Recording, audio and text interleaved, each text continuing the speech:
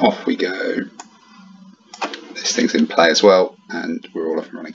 So it's another Mad Axe podcast.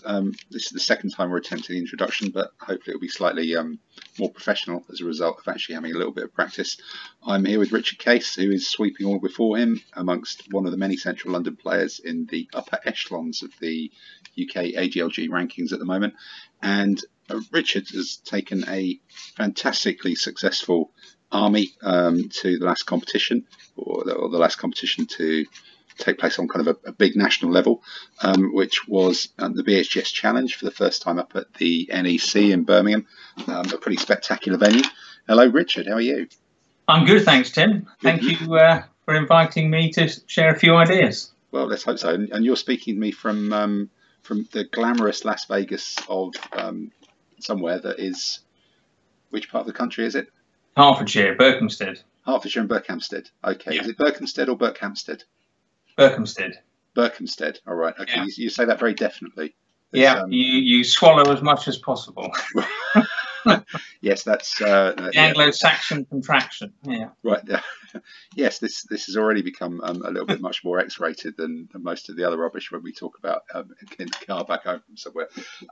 So the army that appeared to sweep all before it in the BHGS Challenge was the Sassanids. And actually, if this video bit is recording, looking at the previous results from BHGS Challenge at UK Games Expo as we whiz down here, there appeared to be a 1-2-3 clean sweep of the top three places for Sassanid Persian, which in some ways could say that Sassanid Persian is clearly, because we're all war gamers and we're jumping to conclusions, a completely broken army that invalidates the rules, and the world's about to end, and it will stop competitive gaming in the UK and possibly worldwide within a matter of weeks when everybody comes onto it.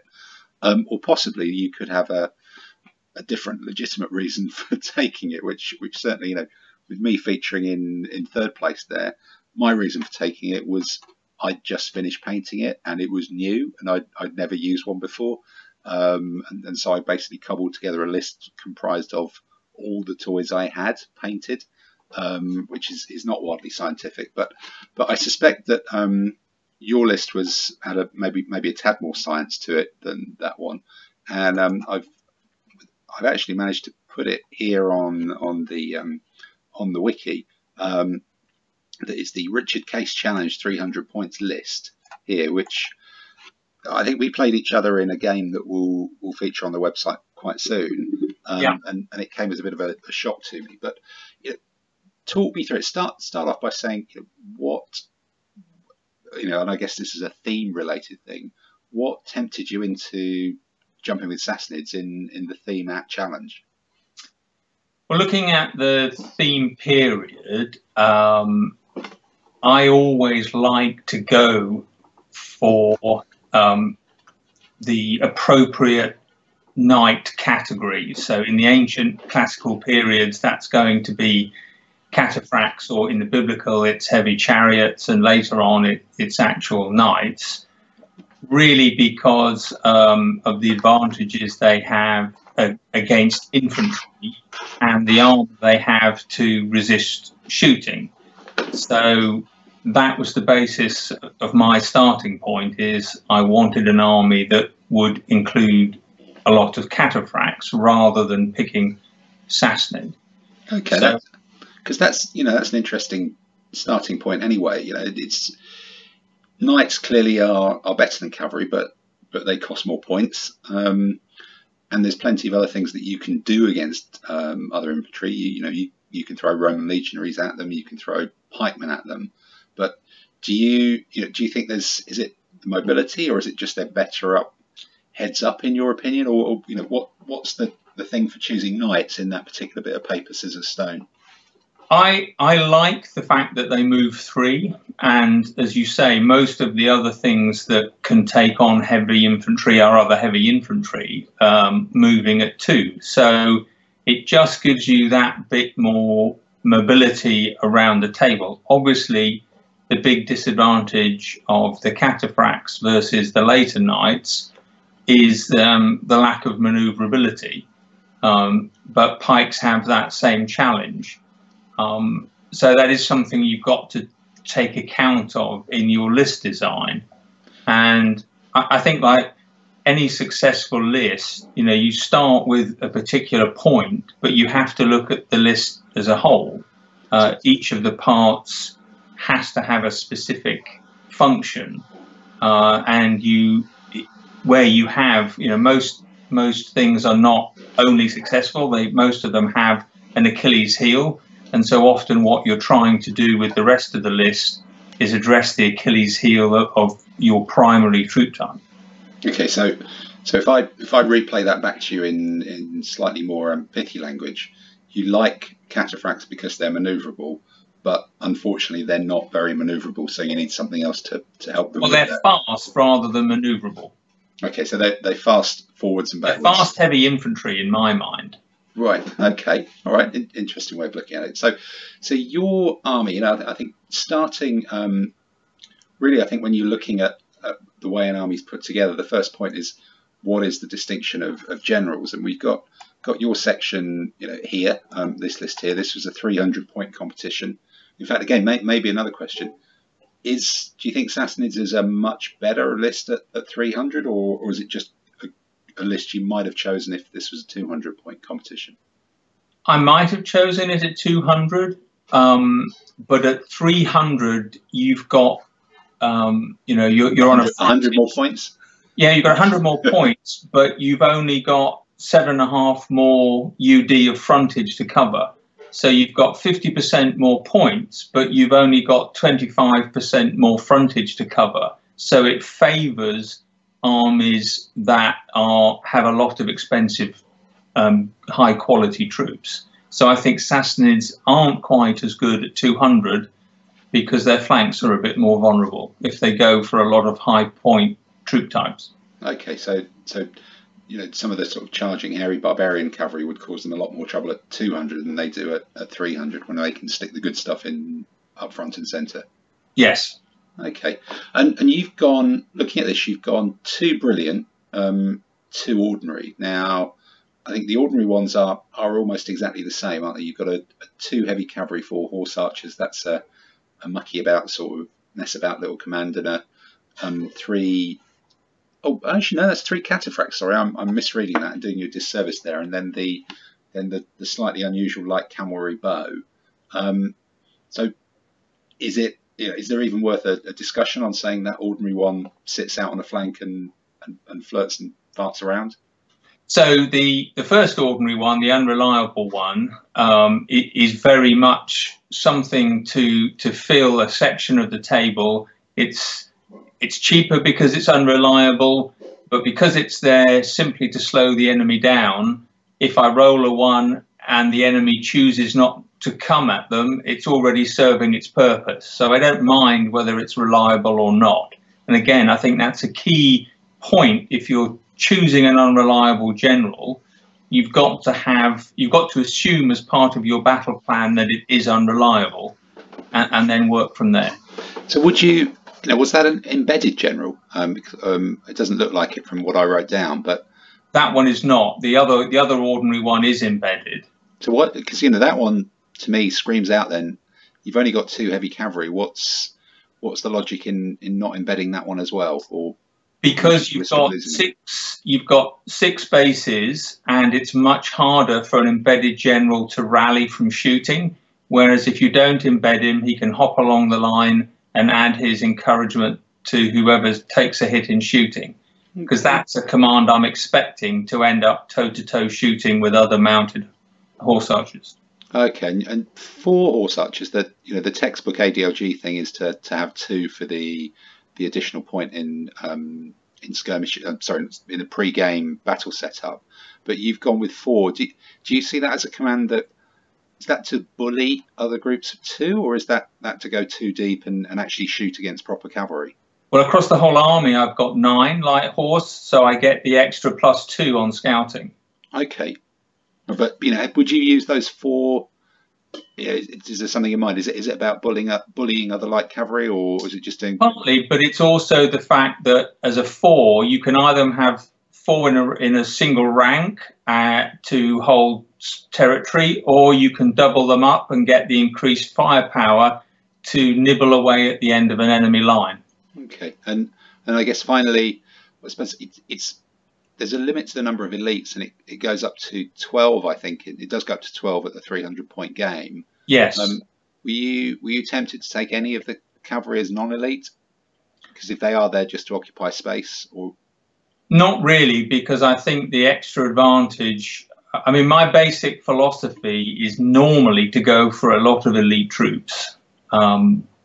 Experience has taught me that although they are expensive, they're worth the money, and the more points you're using, the more they are worth the money, because you can afford that cost without having too short a line.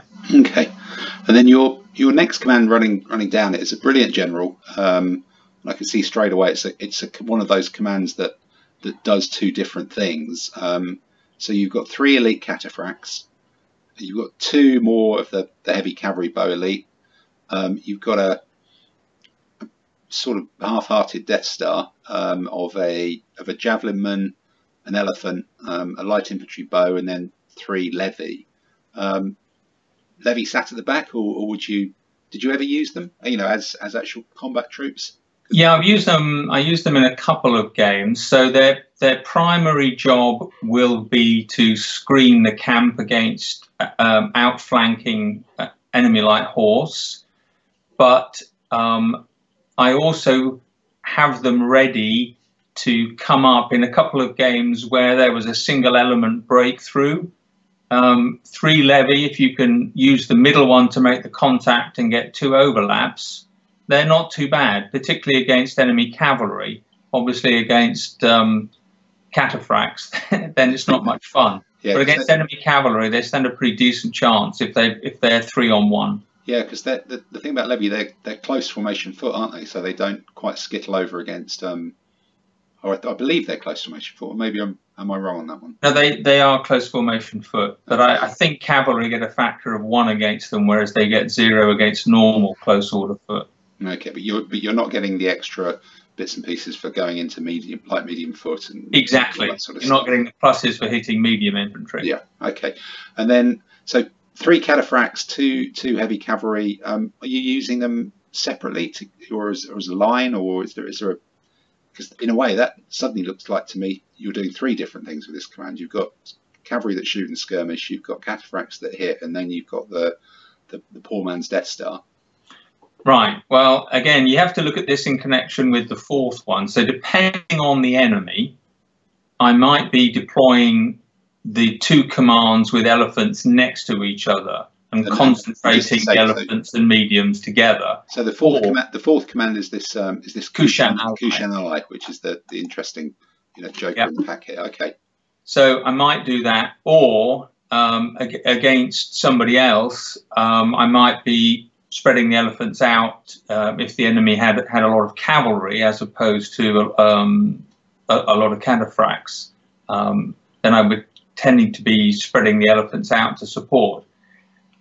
Quite often the elephant and the javelinmen are there as much to neutralize enemy elephants as they are to do anything else. And so it's a command that can work together by putting the javelinman between the elephant and the mounted. That stops my own mounted being disorganized. And again, I might use the cavalry to form a link to that first flanking command, or it can also be a bit of a mobile reserve. It's also quite useful if the enemy comes at me with light horse, then I can quite often whip those cavalry round and pin his light horse from the rear and allow my heavy troops to then slam into them. Yeah, the 2 elite heavy cavalry would shred any light horse quite fairly, wouldn't they? Yeah. And then going on from that, in fact, if those 2 things are operating together, let's jump to the brilliant ally, the Kushan, which again is actually it's a sort of similar command. So you've got 3 more elite cataphracts, 4 light horse archers, a kind of an Indian Death Star of an elephant and a couple of archers, which are the mixed swordsman bowmen. Yeah. You've got the compulsory terrible horse, which seems to be bedevil every single Indian army, and the skirmisher to screen the elephant. So whilst we've seen these commands that do multiple things, so cataphracts again, elephants again, but here you're sort of swapping 4 horse archers for the 2 Asavan in that other command. But largely this is actually a fairly similar command with a slightly better death start. So is this something that piles up? Because I'm always skeptical about these Indian archers, swordsmen. They're sort of good, and then suddenly they're not very good at all. Is this an army that barrels, or a command that barrels up the middle and takes people on, or does it do something else? Well, in that competition, I had it play both roles. In some games, it forms one flank with the light horse out wide. I think in our game, we had a waterway. So then what I was able to do is to put the elephant and the archers next to the waterway and advance against enemy cavalry. The advantage of the mixed unit is they shoot as good as bowmen, but the cavalry aren't as destructive against them. They also are, because they've got a protection of 1, if you get into an archery duel, they should win against straight archers because of the extra protection. Normally, they'd be very vulnerable in the open to mounted, but stick an elephant between them and they're resistant. So it's actually a way of having a tougher shooting. The elephant's there really to keep enemy cavalry off while the archers do the damage. And then once the enemy's weakened, then the elephant can be committed. Actually, yeah, because unlike the classical Indian, and this might sound a bit counterintuitive, but this is just a normal elephant. The classical Indian is the more expensive elite elephant, and correct. And I can sort of see in this that having an elite elephant is almost overkill. You're spending extra points on something that because of the supports just being mediocre is not necessarily going to charge home at all itself, until it becomes, I guess, arguably a bit more expendable towards the end phase of the game.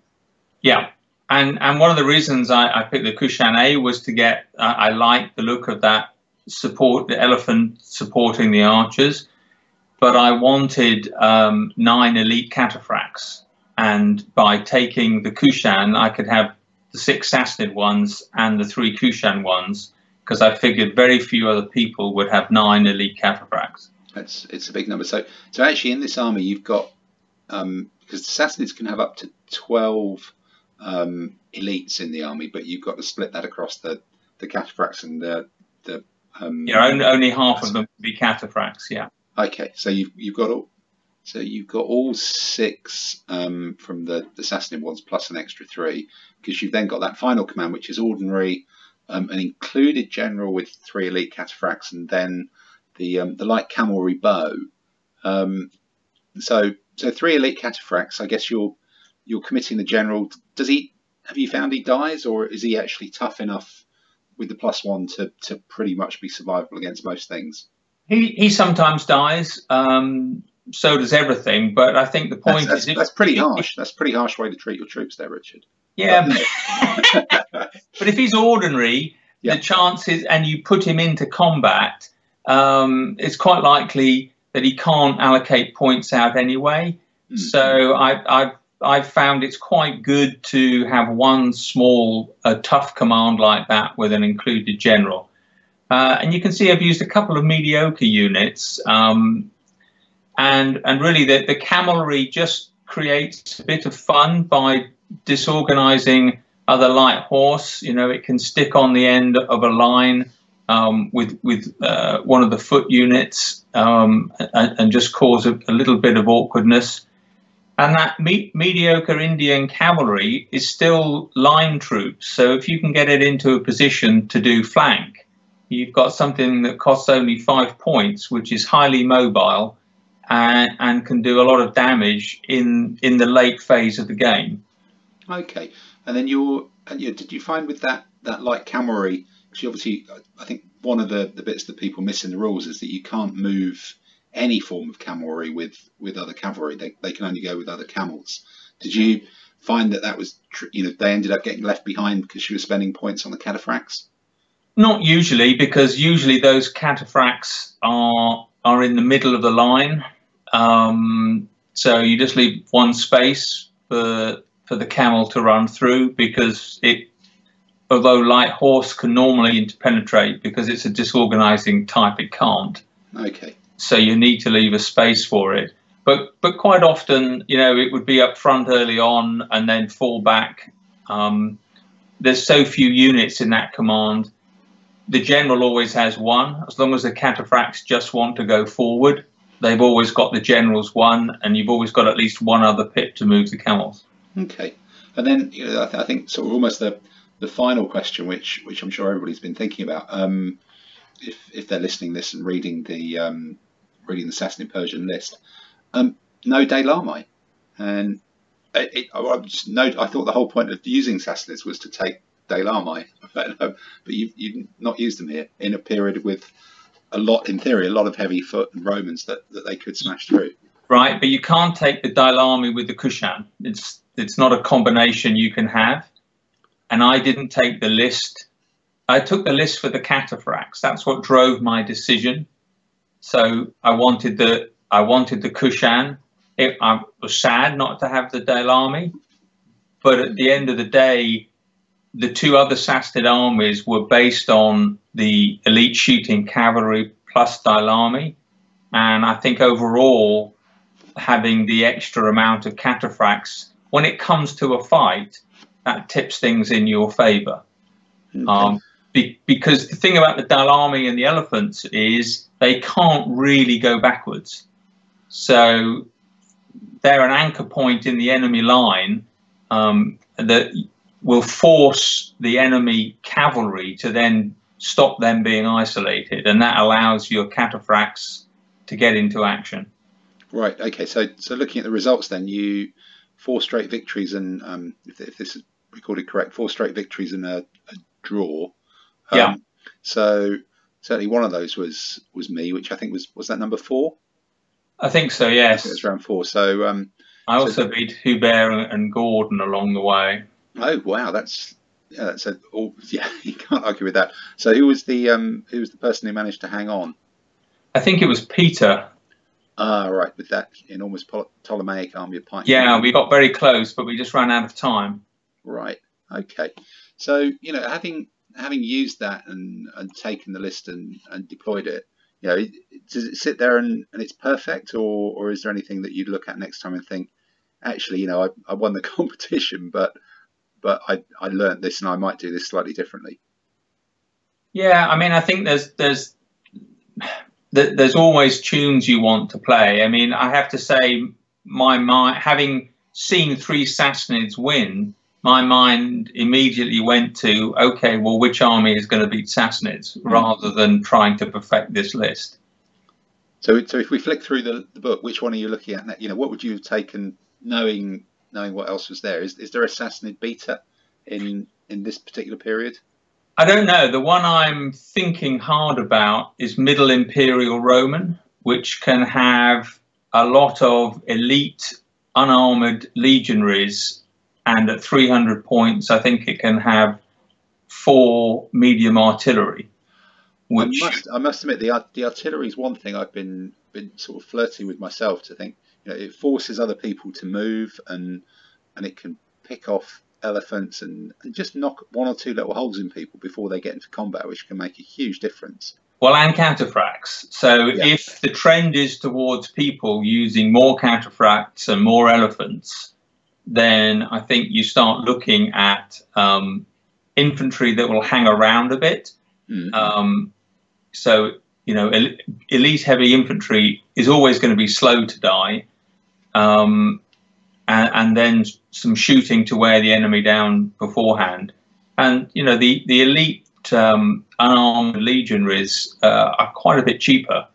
They're 11 points, just like regular pikemen. So you can use those extra points to get more length in the line, or maybe even send a small command on a flank march, all of which I think will discomfort the Sassanids, because the one challenge the Sassanid has is it is relatively small because it has so many good, expensive troops. No, I must That's the admit, way to beat it. I must admit, using it, in some ways, having the waterway down there felt like it was bizarrely almost necessary in some of the games. Otherwise, the table, where the terrain sort of falls in the wrong place, and it also sort of stopped anyone else from taking the river and putting it a bit even narrower on the table front. But no, I must admit, I enjoyed using it first time out. I think my list was very different to yours. I think mine was a bit more old school here, with using as many elephants as I owned and all the other stuff that I own, with the big Death Star command, 2 commands with the Asavan and a couple of light horse in each, and then a just straight up the middle Cataphract command. But that concept of commands which can do 2 or 3 things and can work together with each other is certainly, I think, the way forward. It just gives you a lot more options about how you deploy and how you spread across the table. Whereas this, I ended up in fairly stereotyped way of playing each game because I only kind of had 4 pieces to put down, whereas the ability to combine those other commands gives you effectively sort of 5 or 6 different ways of deploying, which just makes it more flexible. Yeah, I mean, when I started, I very much had commands that could all move forward on a single pip. But I think one of the light bulb moments for me is that in most games you get within the 4 of the enemy after turn 1 usually, and therefore if you have a competent or a brilliant general, you can move 3 different groups pretty straightforwardly within the same command. And as you say, that gives you a lot more tactical flexibility. And I would think, if people are struggling with their lists, that would be one thing I would encourage people to look at. But then you do have to pay for the command points there, because you can see where I've taken the ordinary generals, they're quite simple commands, and it's the complex ones that have the brilliant generals.